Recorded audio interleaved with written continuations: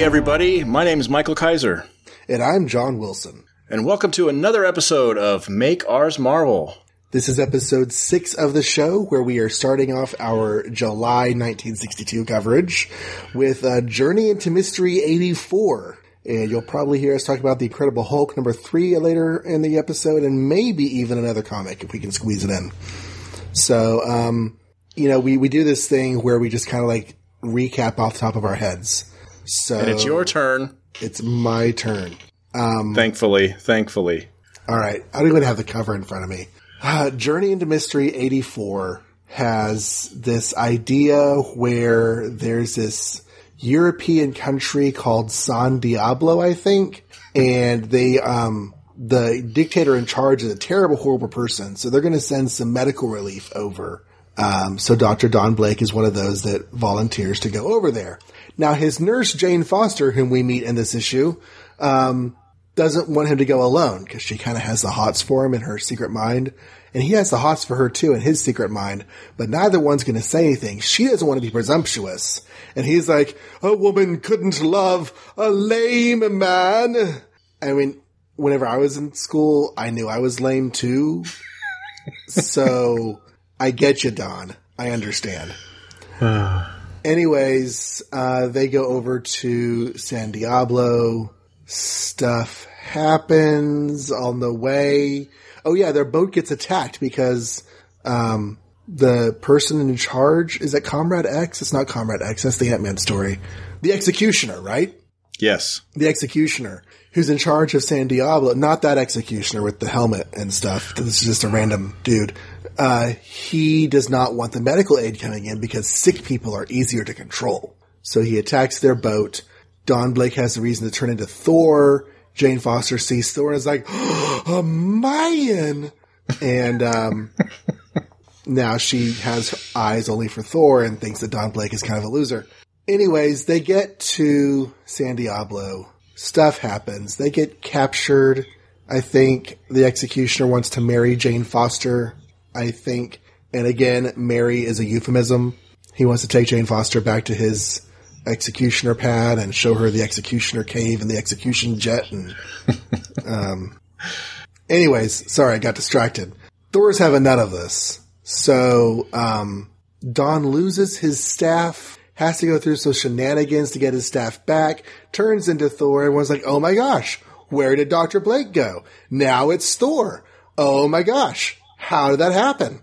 And Thor beats them all up, and I think he puts the Executioner like in front of the masses, and the masses have at him. Cause he's a terrible person. Yeah. There's a firing squad and somewhere in there, like where they actually shot people in the comic just off panel. You heard the sound effects. It's kind of dark. Anyways. So, Executioner gets executionized and Blake and Foster return back to New York. I think that's basically it. Yay. Okay. I think you're right. But, honestly, I'm glad I didn't have to summarize that. So, because I'm not sure if you're right. We've been saying we'll get through as many comics as we can in an hour. I think this might be the first episode where we just like go through a bunch of comics because this is a bad month. Yeah, this is a comic that makes me just want to talk about it quickly and move on to the next thing. But I actually do have a few points to make. Yeah. So the cover lied to me and made me sad. Why did it lie to you? The Mighty Thor captured by the Executioner. And I thought, ooh, that really cool Thor villain that I'd like to know more about and read the first appearance of. And then I looked at the cover again and thought, no, they probably mean that guy who's saying ready, aim, fire. Right. So that we're was probably sad. 20 issues away from the Executioner. Yeah, I knew that was too good to be true. Although once he appears in Thor, he's mainly a Avengers villain for a long time. Yeah. Until he dies in Thor. But that's another story. Have you read the Walt Simonson run of Thor? I've read a little bit. Yeah, like I said, I like Thor more for the Avengers, so it'll be interesting to read his solo stuff and get some of the mythology that we kind of take for granted. Eventually. Yeah, eventually. Thor is a really good Avenger. Especially his early years, Thor is a much better Avenger than he is a solo. Yeah. Okay, San Diablo means Saint Devil. Uh-huh. So, yes. I like the way you say it. It makes me think of Anchorman. San Diego. It is a whale's vagina. It means whale's vagina. I don't think that's right. Yeah. Oh, it is. Oh, it is. We're really in Rome now. So they completely set up, as you already summarized, they completely set up the Jane Foster, Donald Blake, Thor triangle, a la Superman, Lois Lane. Yes. So here we are, last episode, talking about how great it is that Stan Lee is really turning secret identities on its head. And then he kind of goes to this classic been there, done that scenario where the girlfriend thinks the superhero is hot and the secret identity thinks the girlfriend is hot. And I guess the superhero thinks the secret identity is hot. I don't know. However that triangle works. Thor really wants to get on with Don Blake. Yeah. So I care don't know, not that thou art lame, young doctor. that was kind of disappointing. I sort of hate when the women who supposedly like these secret identities always have these thought bubbles of why can't he be a real man like so and so? It's like, how would you say that about someone you supposedly like? Mm-hmm. I don't know. That's just very 60s, I guess. 40s, yeah. 50s, 60s. This is another commie bastard plot, so that's 3 now. Right? Yeah. Yep. Give me the aliens back. Ant-Man and Thor. Yeah. Not liking the commie plots. He turns his hammer into an actual vortex, which is great. Amazing. I like it more than the dimensional warping he does with it later. Mm-hmm. And the art when he spins that thing is really cool. He really gets his arm into it and everything. This is a great page. And then he's splitting the planes in half and stuff. Mm-hmm. Yeah. The art in this is actually a lot. I like it a lot more than what we had in 83. Yeah. Yeah. There's less awkward poses. Mm-hmm. I kind of wonder if some of that has to do with his costume, because I've always found his costume problematic. And it feels like you're either really good at drawing it or you're not good at drawing it. And I don't know if other artists come across it and go, God, what is with this stupid helmet and these shoulder pads and these equal-sized discs that are on different parts of his body so they can't be equal-sized discs? Right. It's just weird. I do love the helmet, though. I love Thor's hat. And he wore it for 5 minutes in the first Thor movie and hasn't put it on since. Yeah. And I do not count that arena fighting ripoff hat.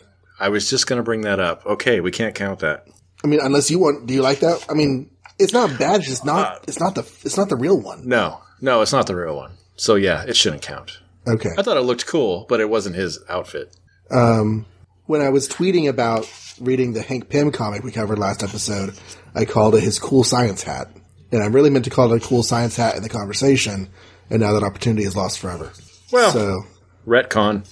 Yeah, we do have 2 cool hats going on here.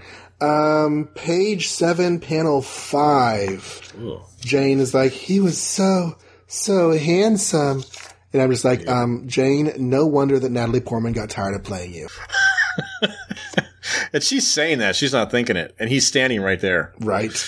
So much for her interest in him already. I mentioned the firing squad in the synopsis. But yeah, there's a firing squad in this comic, which I'm not bothered by. But I think it's really funny in light of the fact that somebody got their underwear in a twist this week about how eating a porg on Star Wars was inappropriate for children. Wow, really? I didn't see that. Yeah. When did they eat one? Oh, he cooked it. Yeah. Yeah. There's this thing where you look at the porg, he's like, oh, I don't want to be eaten. And then cuts the fire and he's being eaten. Well, it actually makes sense that we're more PC now than we were in the 60s, actually, because that's just the way it works. I think people just like to ignore the fact that we eat animals. Animals eat animals, and we are animals that eat animals. Yeah, and we also have firing squads.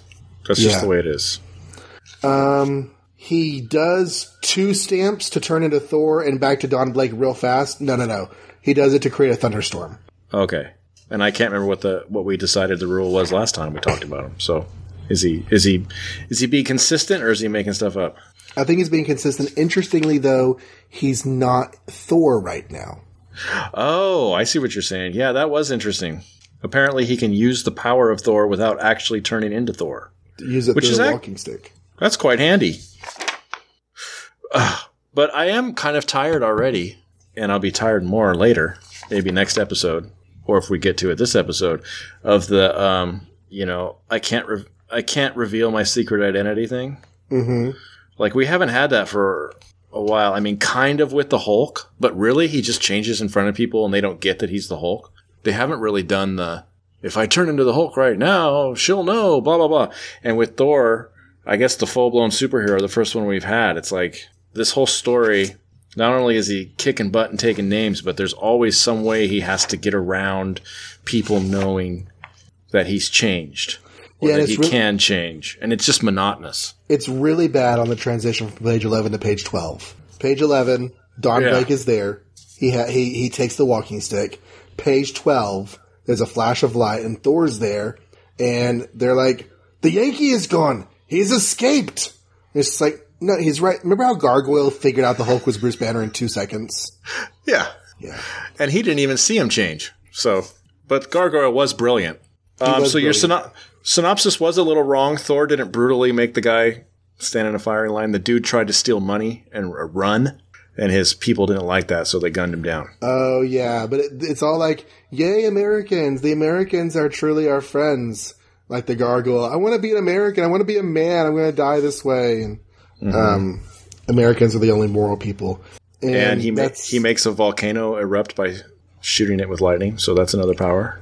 And that took 4 stamps. That's 4 stamps. We hadn't had 4 yet, which is like a double yes.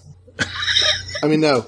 1 beep for yes, 2 beeps for no. So 4 beeps is double no, and a double negative is yes. So he should just turn him back into Don Blake. That's all that should happen. Have you ever had to double click a mouse and you do it too slow and it acts like a single click?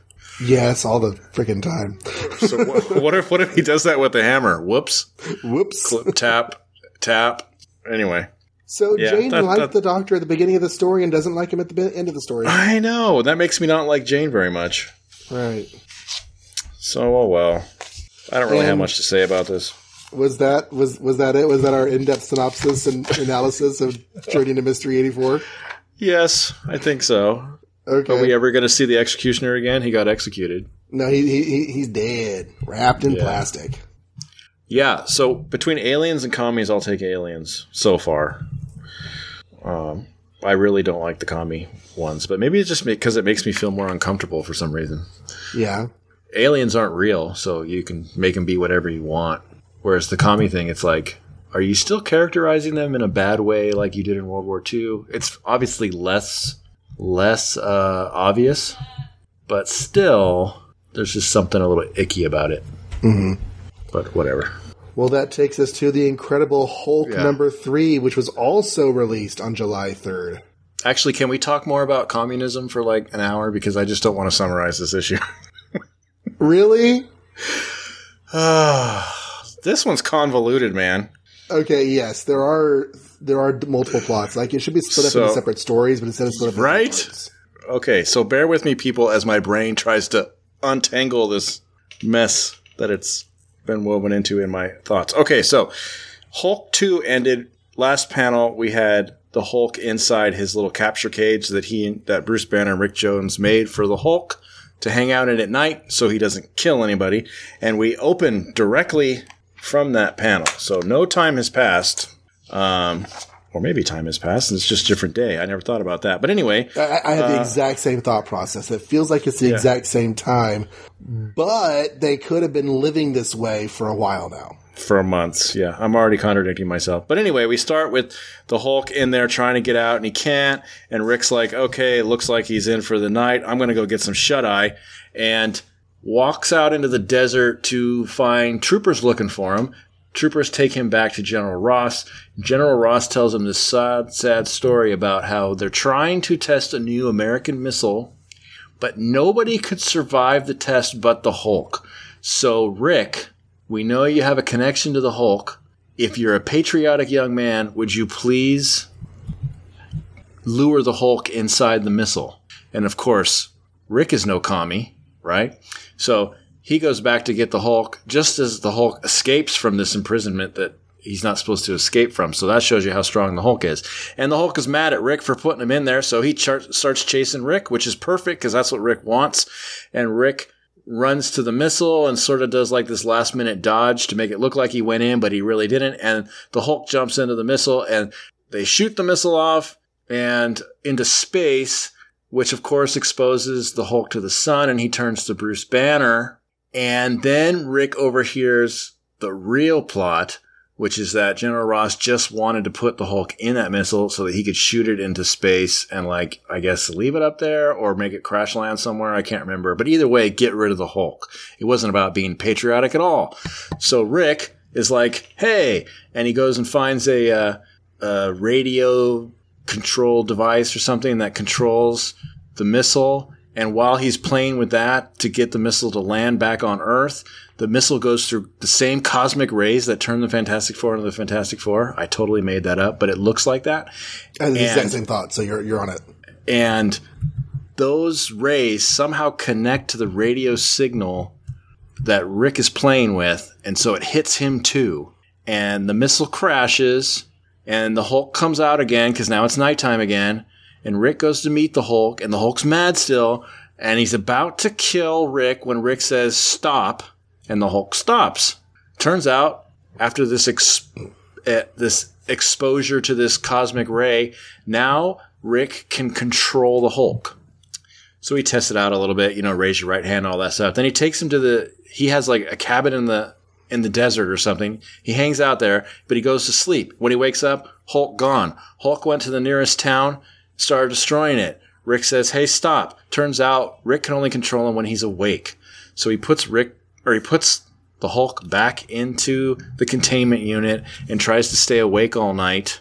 Then for some reason visits his grandma for like a second, or his aunt or something. And then while he's visiting her, he sees that there's a circus in town. Now this circus we've already seen has been going around pilfering the communities that it goes through, all these small towns. It's run by a guy named the Ringmaster. And the Ringmaster has a hat that lets him like hypnotize everybody. And when he hypnotizes them, they like steal the jewelry of the people who go to the circus, and then they also go into the town itself and steal it all. The FBI are after this guy. So all these people are converging. There's Rick, there's the FBI. They all converge onto this circus, and the Ringmaster tries to pull it again and tries to hypnotize everybody. But before Rick goes under hypnosis, he screams out in his mind, Hulk, help me, which apparently works. Not only can he control the Hulk, but he can control him from a distance, because the Hulk decides he needs to save the boy, runs across the desert, goes in there, starts beating up on the circus.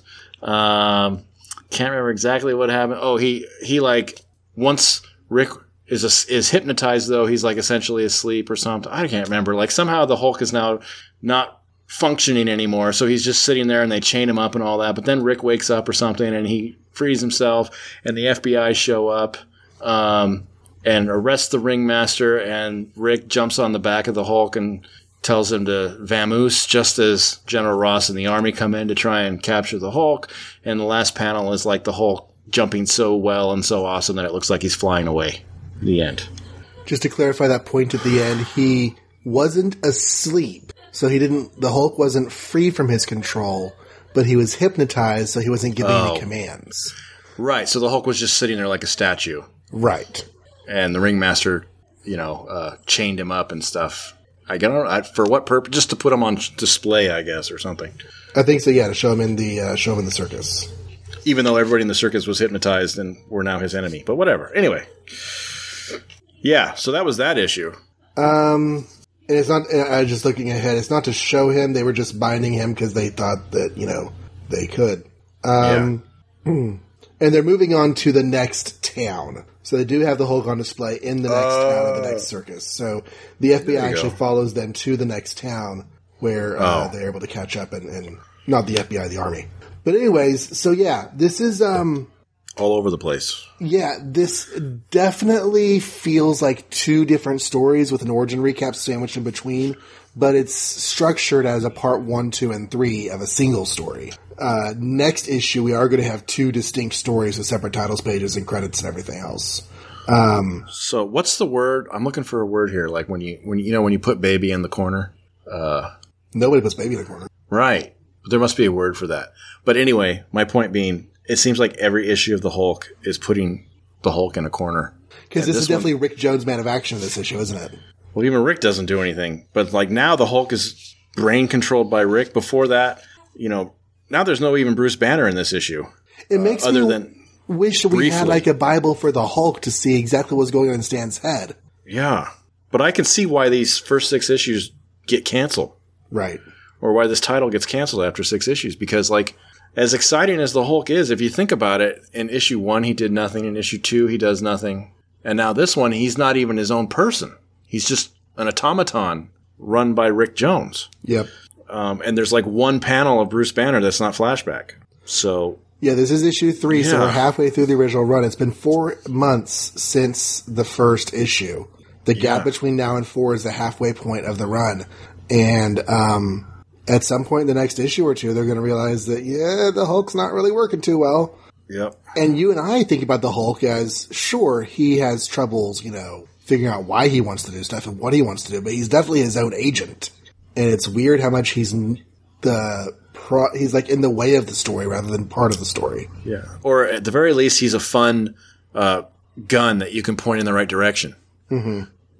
And now it's like he's just in the way. He doesn't take care of aliens that attack the world. Bruce Banner does, Or he doesn't fix the Gargoyles' problems. Bruce Banner does. In this issue, he helps Rick escape, but mostly because of Rick. Yeah, there's not a lot of Bruce Banner in this, but Rick Jones is driving the Hulk.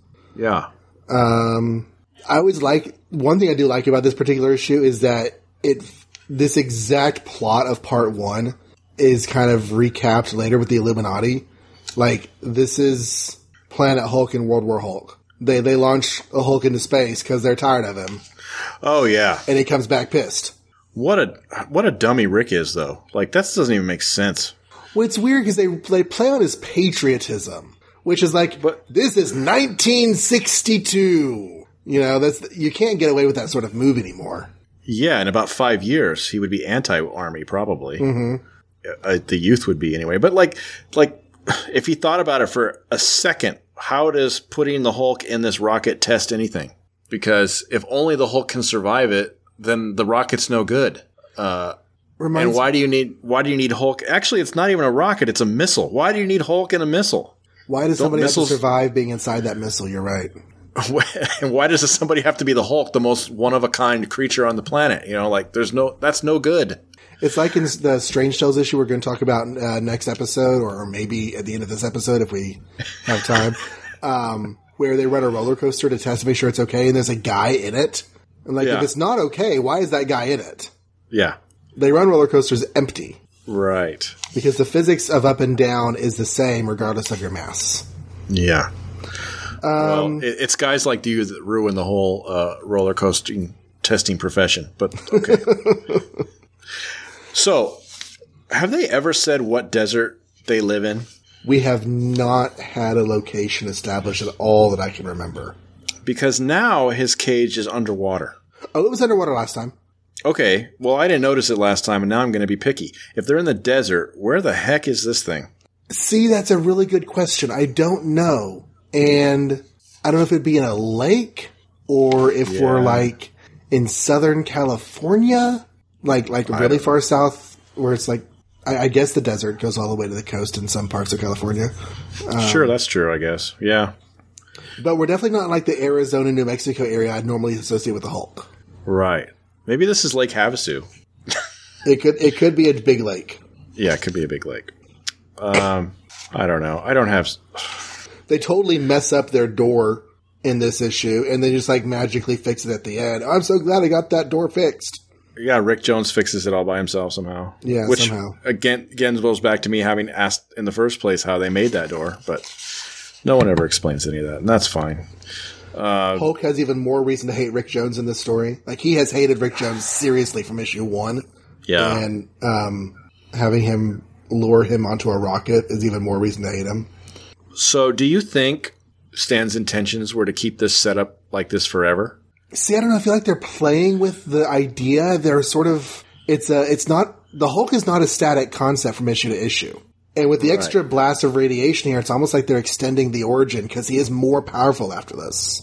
Well, I meant more how he's being controlled by Rick. I was wondering if maybe Stan's like, boy, I created this monster character, but he's so anti-everything, I can't get him to do anything I want. So, if he's controlled by Rick, then Rick can use him as a superhero. Yeah, I hate to say they don't know what they're doing, I really, really don't like people casting that aspersion on creators. Just because we don't know what the creators are doing doesn't mean the creators don't know what they're doing. But it does feel directionless. I think we need to get Stanley on this show at some point so we could ask him some of these questions. But assuming he's still alive when this goes on the air. Yeah. So the Ringmaster story, I've only known this for years because of an editor's note in Amazing Spider-Man 16, where he comes back.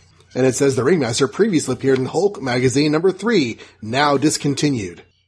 So what's funny is we have made fun of the fact that we're getting a lot of alien stories and we're getting a lot of communist stories. Mm-hmm. We've had 2 legit supervillains. Whoa, I forgot about Dr. Doom and Namor. But other than that, we've had the Ringmaster and Ringmaster Light. Ringmaster Light? Mystery Man. I always forget his name. Oh, the Miracle Man.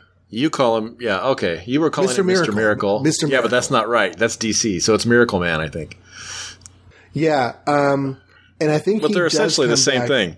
But as far as actually recurring villains, what have we had so far? Mole Man? Oh, yeah, we had Mole Man, but he was a monster. The Skrulls. But that's an alien. Mole Man's a monster. Dr. Doom and Namor are 2, and the Ringmaster is a recurring supervillain. For sure. And so this is like the Hulk's first like major villain, right? I mean, he's not major, but yeah, we've had nothing before this, right? Because Gargoyle never comes back, right? He died. Well, he died in a comic, so does he ever come back? Or I think he's actually dead. Okay, so no Gargoyle, and then invasion of the Toad Men. They come back, but that's just for comic relief, probably. Actually, exactly right. They come She-Hulk, right? And She-Hulk number 3 or 2. Yeah, they come back. 2. Yeah. So, I mean, Ringmaster, yeah, he's not amazing, but I do believe he's a regularly occurring Hulk villain. Does Hulk have an amazing rogues gallery? Yeah, I don't think he does. I mean, so Abomination, the Leader, and those are all way down the road. Yeah. The Rhino for a while in the Silver and Bronze Age, the Rhino's a recurring Hulk villain. I mean, if you're a super Hulk fan, then the Ringmaster might make your top 10 list or something. Oh, you know who gets his start as a Hulk villain, but really, really shouldn't be? Boomerang. What? I didn't know that. Yeah, Boomerang, who I knew from the Deadly Foes of Spider-Man in like 1991, but he started out as a Hulk villain. I actually really like the Ringmaster part of the story. I say really like. I do enjoy the Ringmaster part of this book.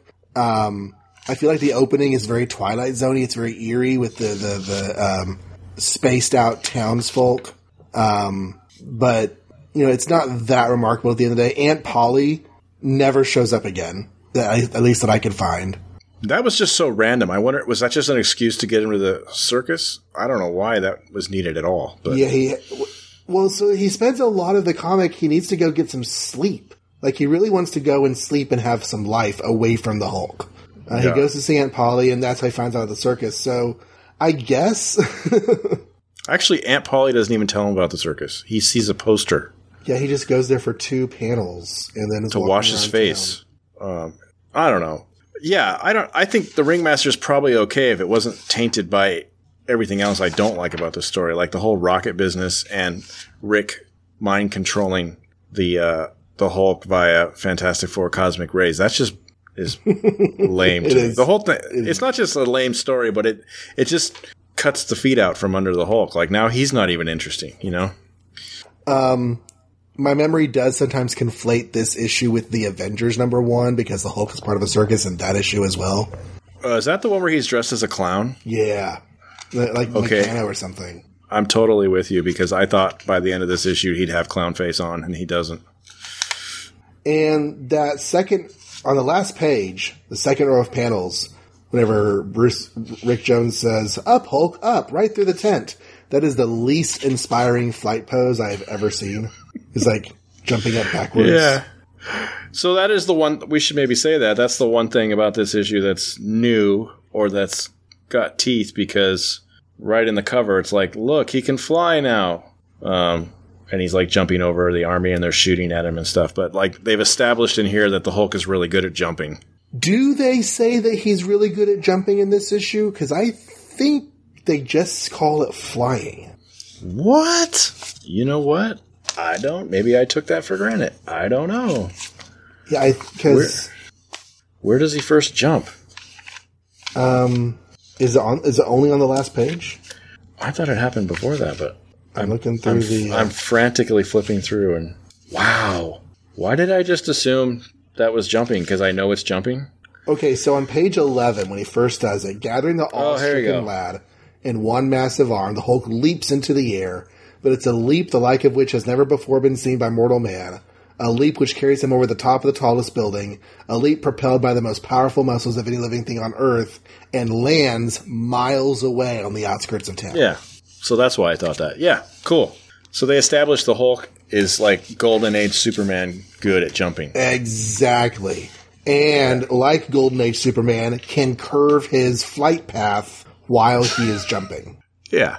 Well, because that's easy. He soars just hold around. Your hand out. Yeah. Yeah, so that's it. Yeah. As we leave the Hulk, his mind is still bound up with Rick Jones's own, and I presume they're going to continue spending their nights with the cave prison, and Rick's fears of falling asleep will prove groundless, or he's going to go insane from not being able to get any sleep. One or the other. Yeah. And then they cancel the book. We'll find out more about the Hulk next issue. So we are still quite a ways from our hour mark, which means the Fantastic Four number 7 is up. Yay! This is the last of our July 3rd comics. And I'm super excited about this one because I don't have to summarize it. Yeah. Why does the human race turn against the Fantastic Four? Only the master of Planet X knows the answer. Wanted, dead or alive! Shows a picture of Fantastic Four. There's a crazy mob with burning torches on the cover. Down with the Fantastic Four! And this flying saucer is jetting away. We escaped just in time. We can't remain on Earth any longer. We've got to head for Planet X. And this came out the same month as the last two we did?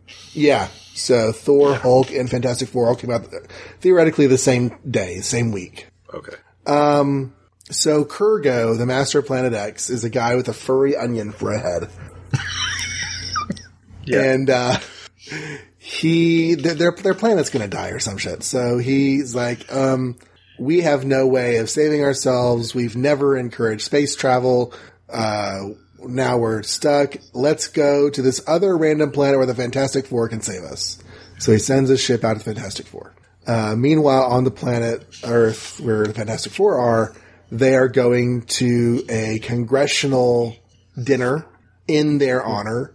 Nobody wants to go. Johnny doesn't want to go because he's a kid and it's boring. Thing doesn't want to go because he has to, bind up in a costume the whole time.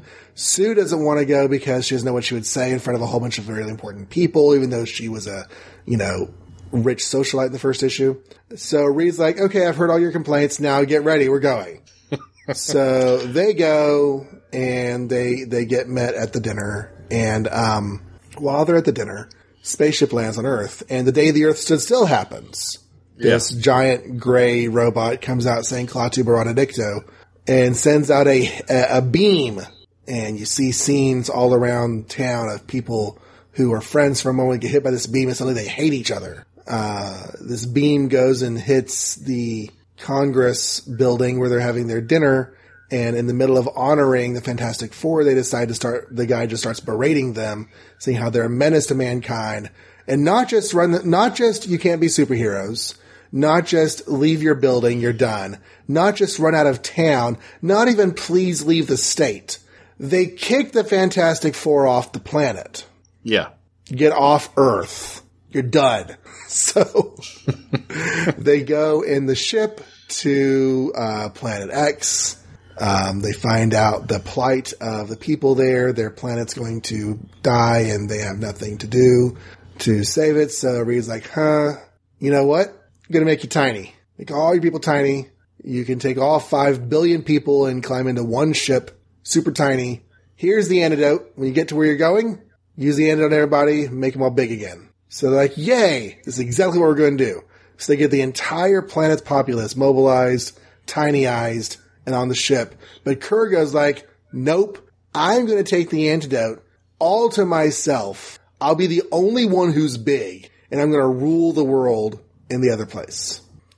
But he's so caught up in trying to get the antidote that when the world starts falling apart, he cannot make it to the ship in time, and he dies.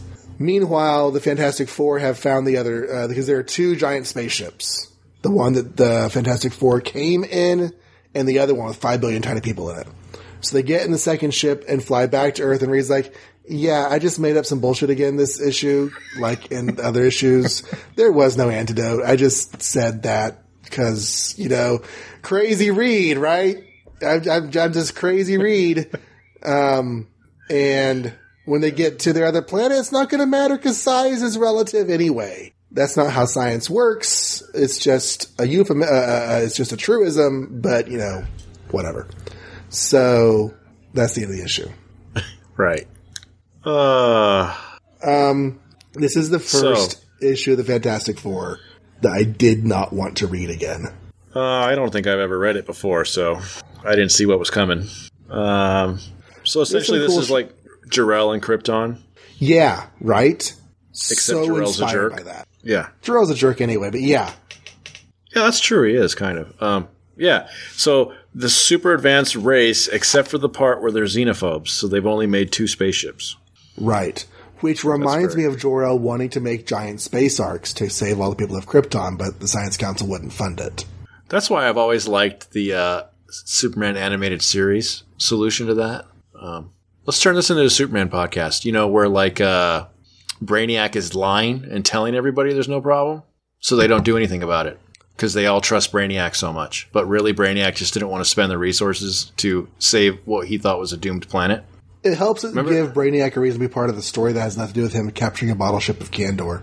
But I kind of prefer the agency of Krypton and the people just like being stubborn and making bad decisions. Okay, well, that works too. I mean, it's kind of a parallel to us, right? Because we're being stubborn, making bad decisions, and totally ruining our own planet. Yeah.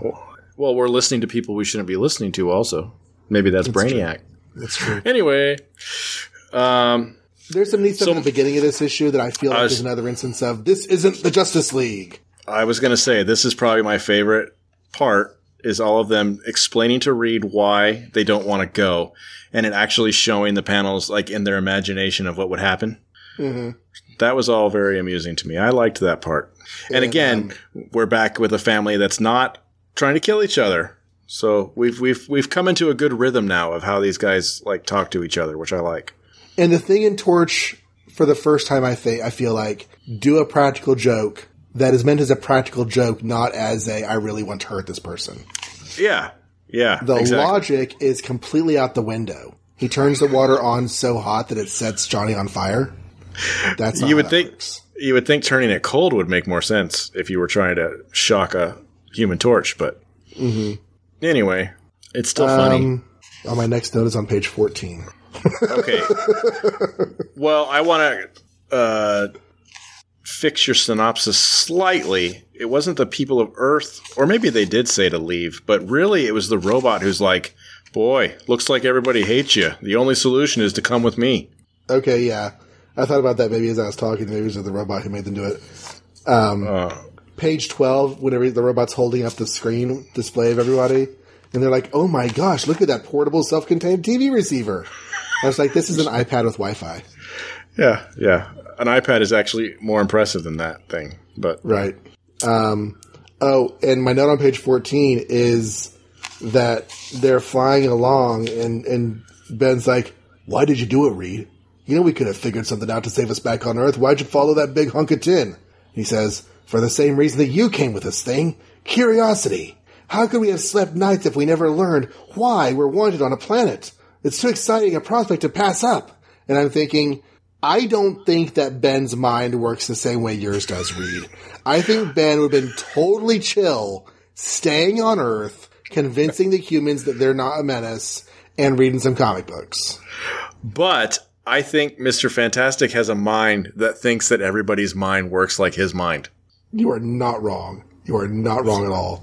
Like, he's like borderline autistic or something. Like, he just doesn't factor in other people's desires and emotions unless it's spelled out for him.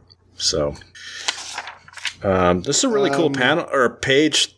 What page is this? 15. I really like that part 4 where they're all sliding down this hatch, I guess. I don't know what it's supposed to be, but I think they're just floating through the air next to a building. yeah, it's kind of a cool shot of whatever Krypton, I guess, whatever this planet is called. Right. Planet X. Planet X. X for Krypton. Yeah. Descending on an invisible beam of anti-gravity matter. Yeah. I don't know if you have anything else to say, but... Just that Reed saved it all with the Pym particle? Oh. Well, before that, I'll have this to say. Nobody does that to the Thing. Nobody. Flame on! So look, they're friends now. Yeah, it's like love or something. It's like, only I can pick on him. Right. That's a cool kind of friend. That's a cool kind of friendship. Yeah, Pym particle. So that just goes back to my point. Obviously, Hank Pym invented unstable molecules, published that paper, Reed read it, ripped it off. Then Hank Pym invented shrinking, published that article, Reed read it, ripped him off. Mm-hmm.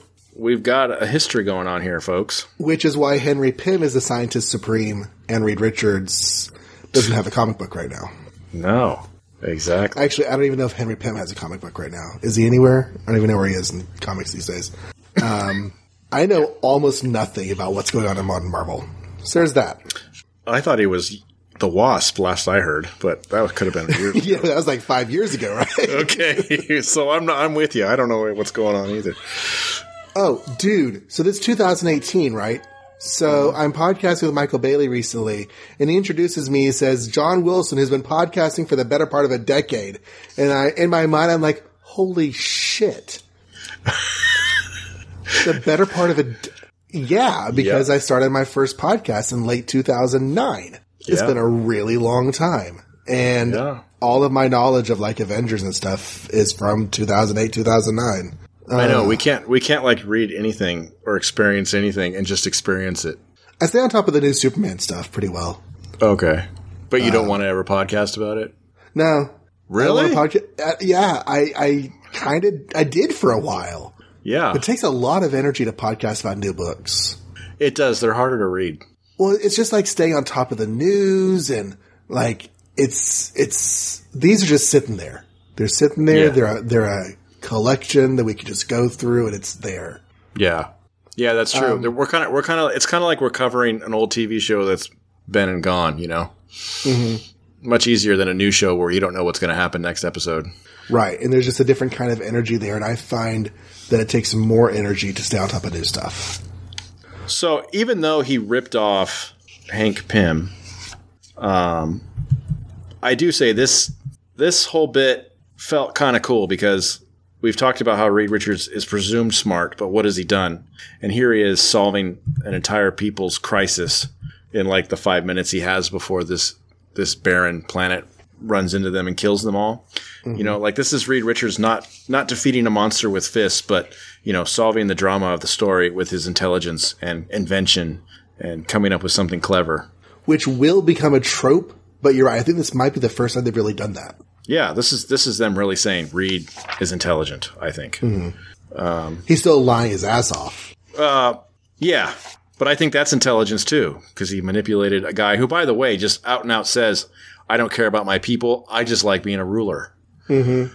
So I think part of him is like, well, I'm just going to maybe lie to you a little bit to get you to cooperate and get me a ship for my people to get back. And also, yeah, you're right. It's not how science works, but I did think it was kind of funny. You know, if you're all the same size, what's the difference? And to each other, yeah, but like interacting with your environment. I mean, of course, also this is a universe where shrinking just doesn't even matter, right? Yeah.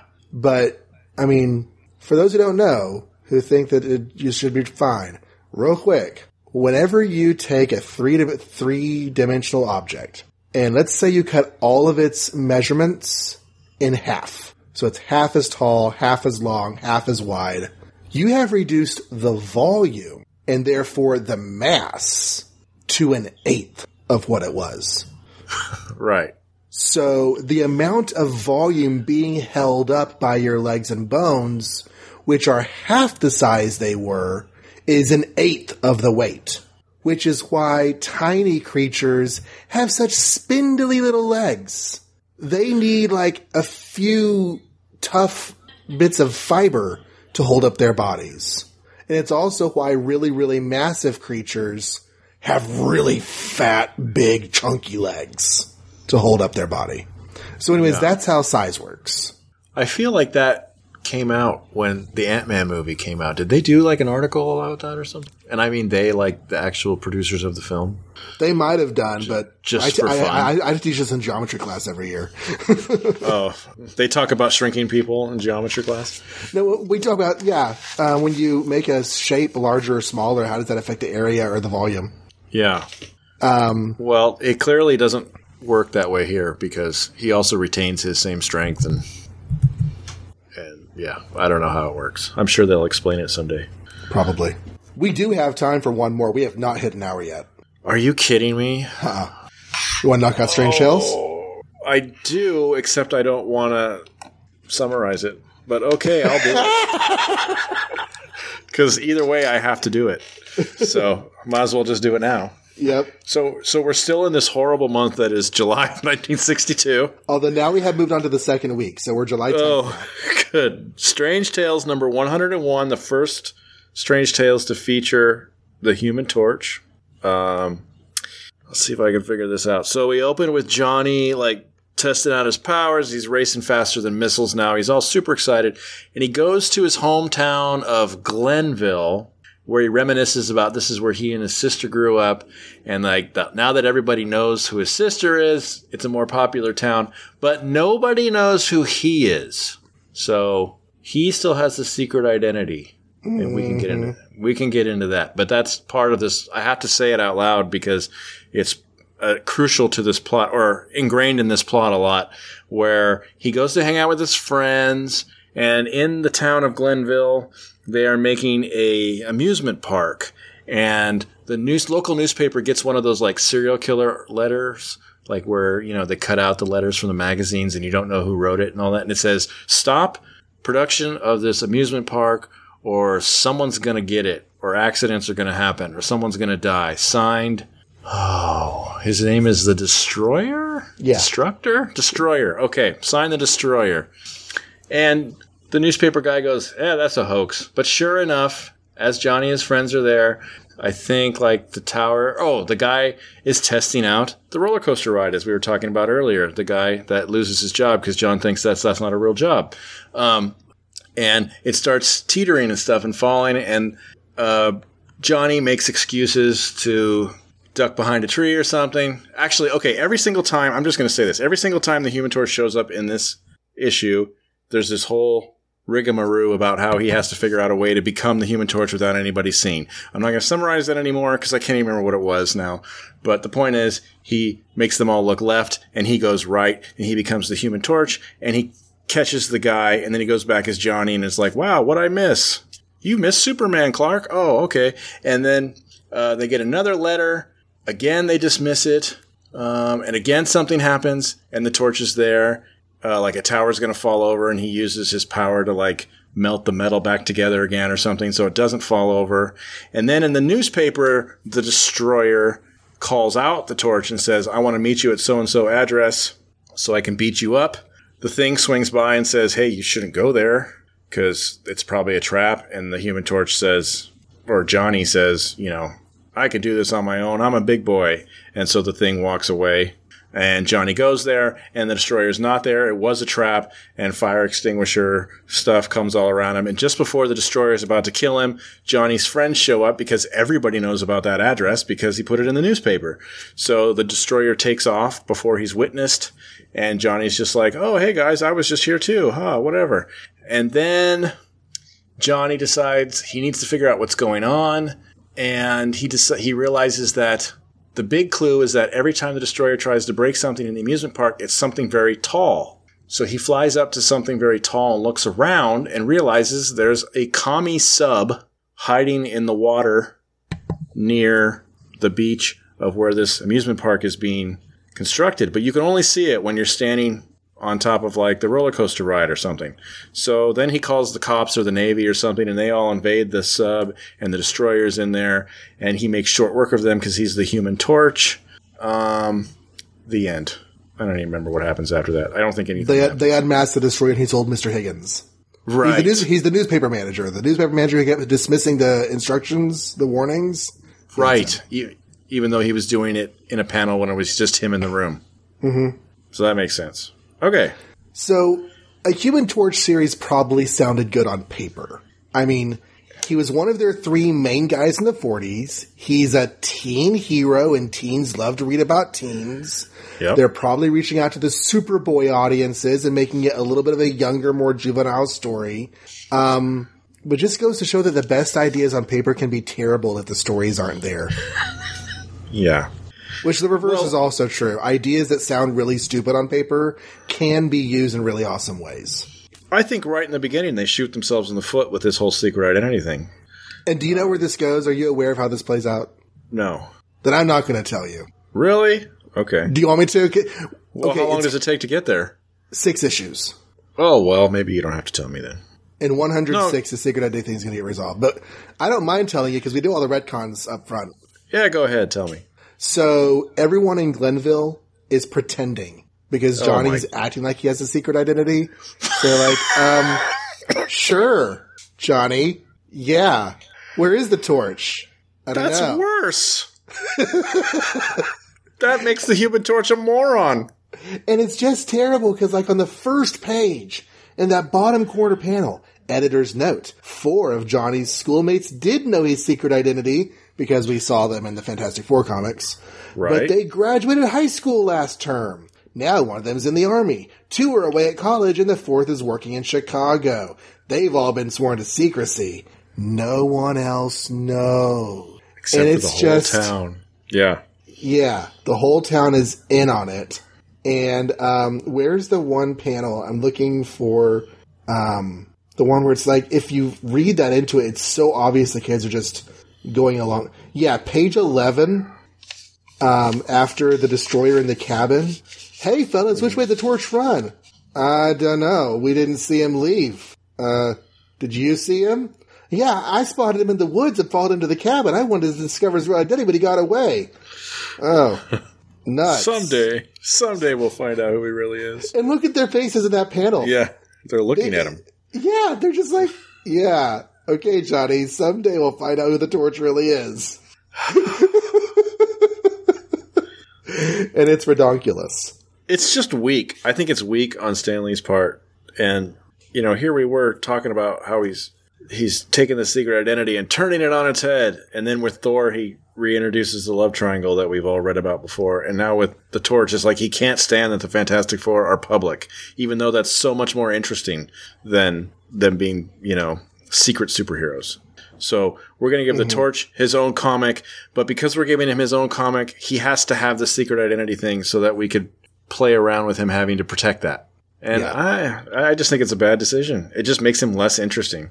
It is. It is less interesting.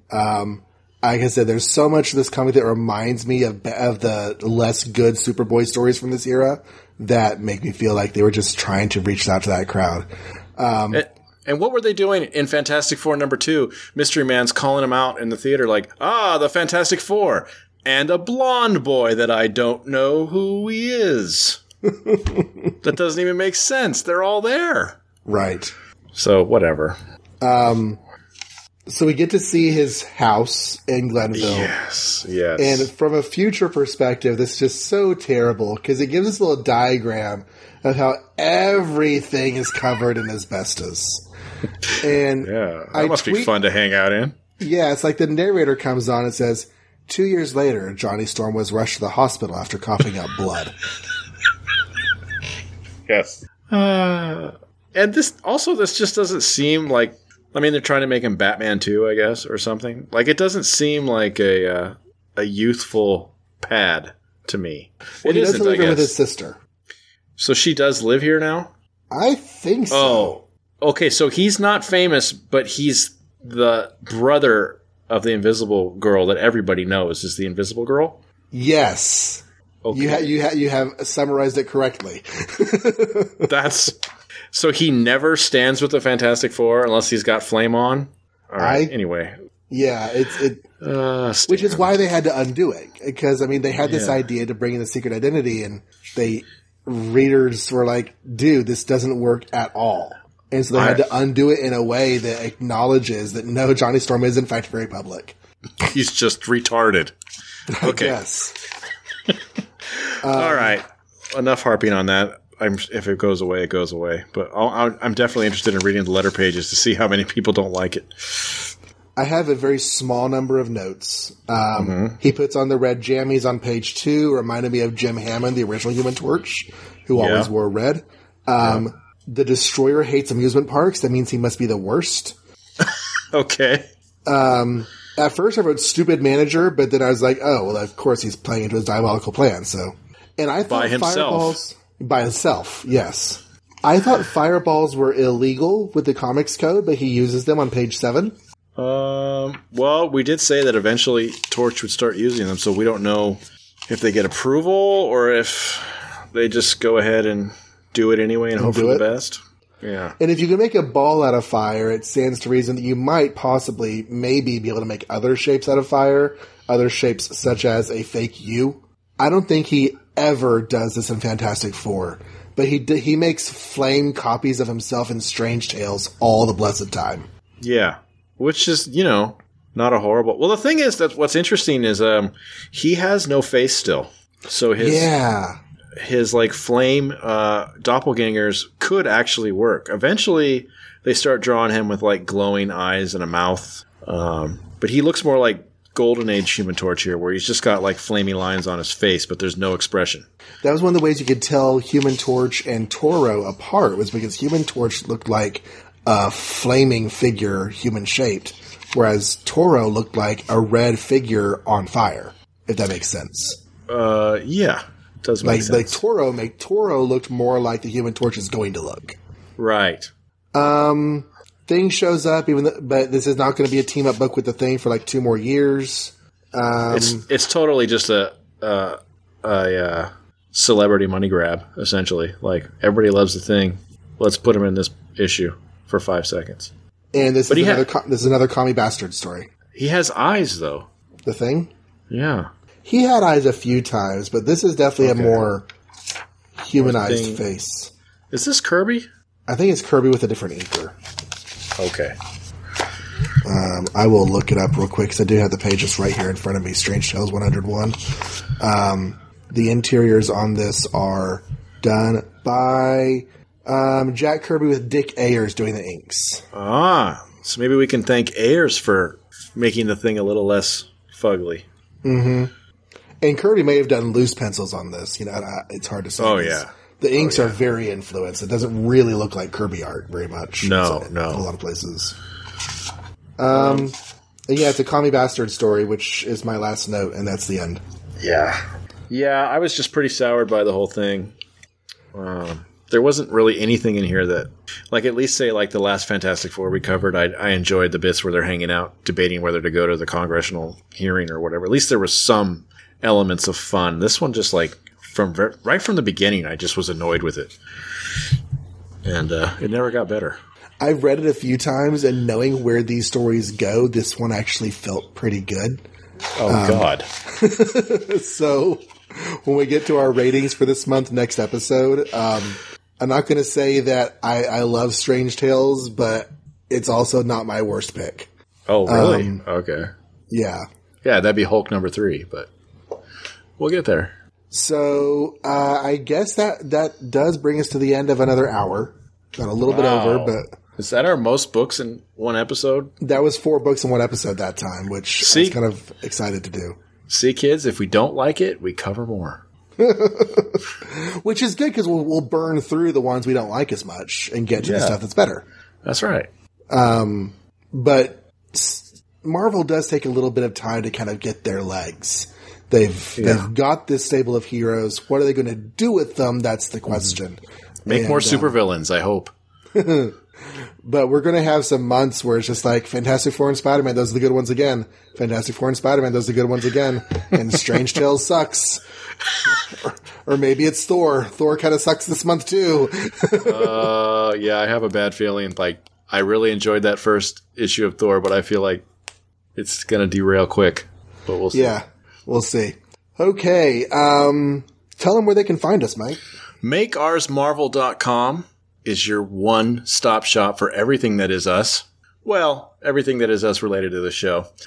You'll find our Facebook, Google+, and Twitter social media links there. You'll find an RSS feed you can plug into any MP3 player, or you'll even find an iTunes link if you want to plug into an iPod MP3 player, or iPhone, or iPad, or iWatch, iClock. I don't know. I don't know. And there's a contact form, or you can call us. You can write in at podcast@makeoursmarvel.com. Yeah. So, drop us a line. We are still early in the production schedule, so we don't have any emails yet because we have not released any episodes yet. But we did just get another Facebook like from Gord Tolton, who Sweet. I think sent us a Twitter like recently. But since we're just sitting here recording 2 episodes back to back, we don't have any new followers or likers since last time. But thank you, Gordon, for finding us over here. So, until the ringmaster tries to use his hypnotism hat on a blind man, Make ours Marvel.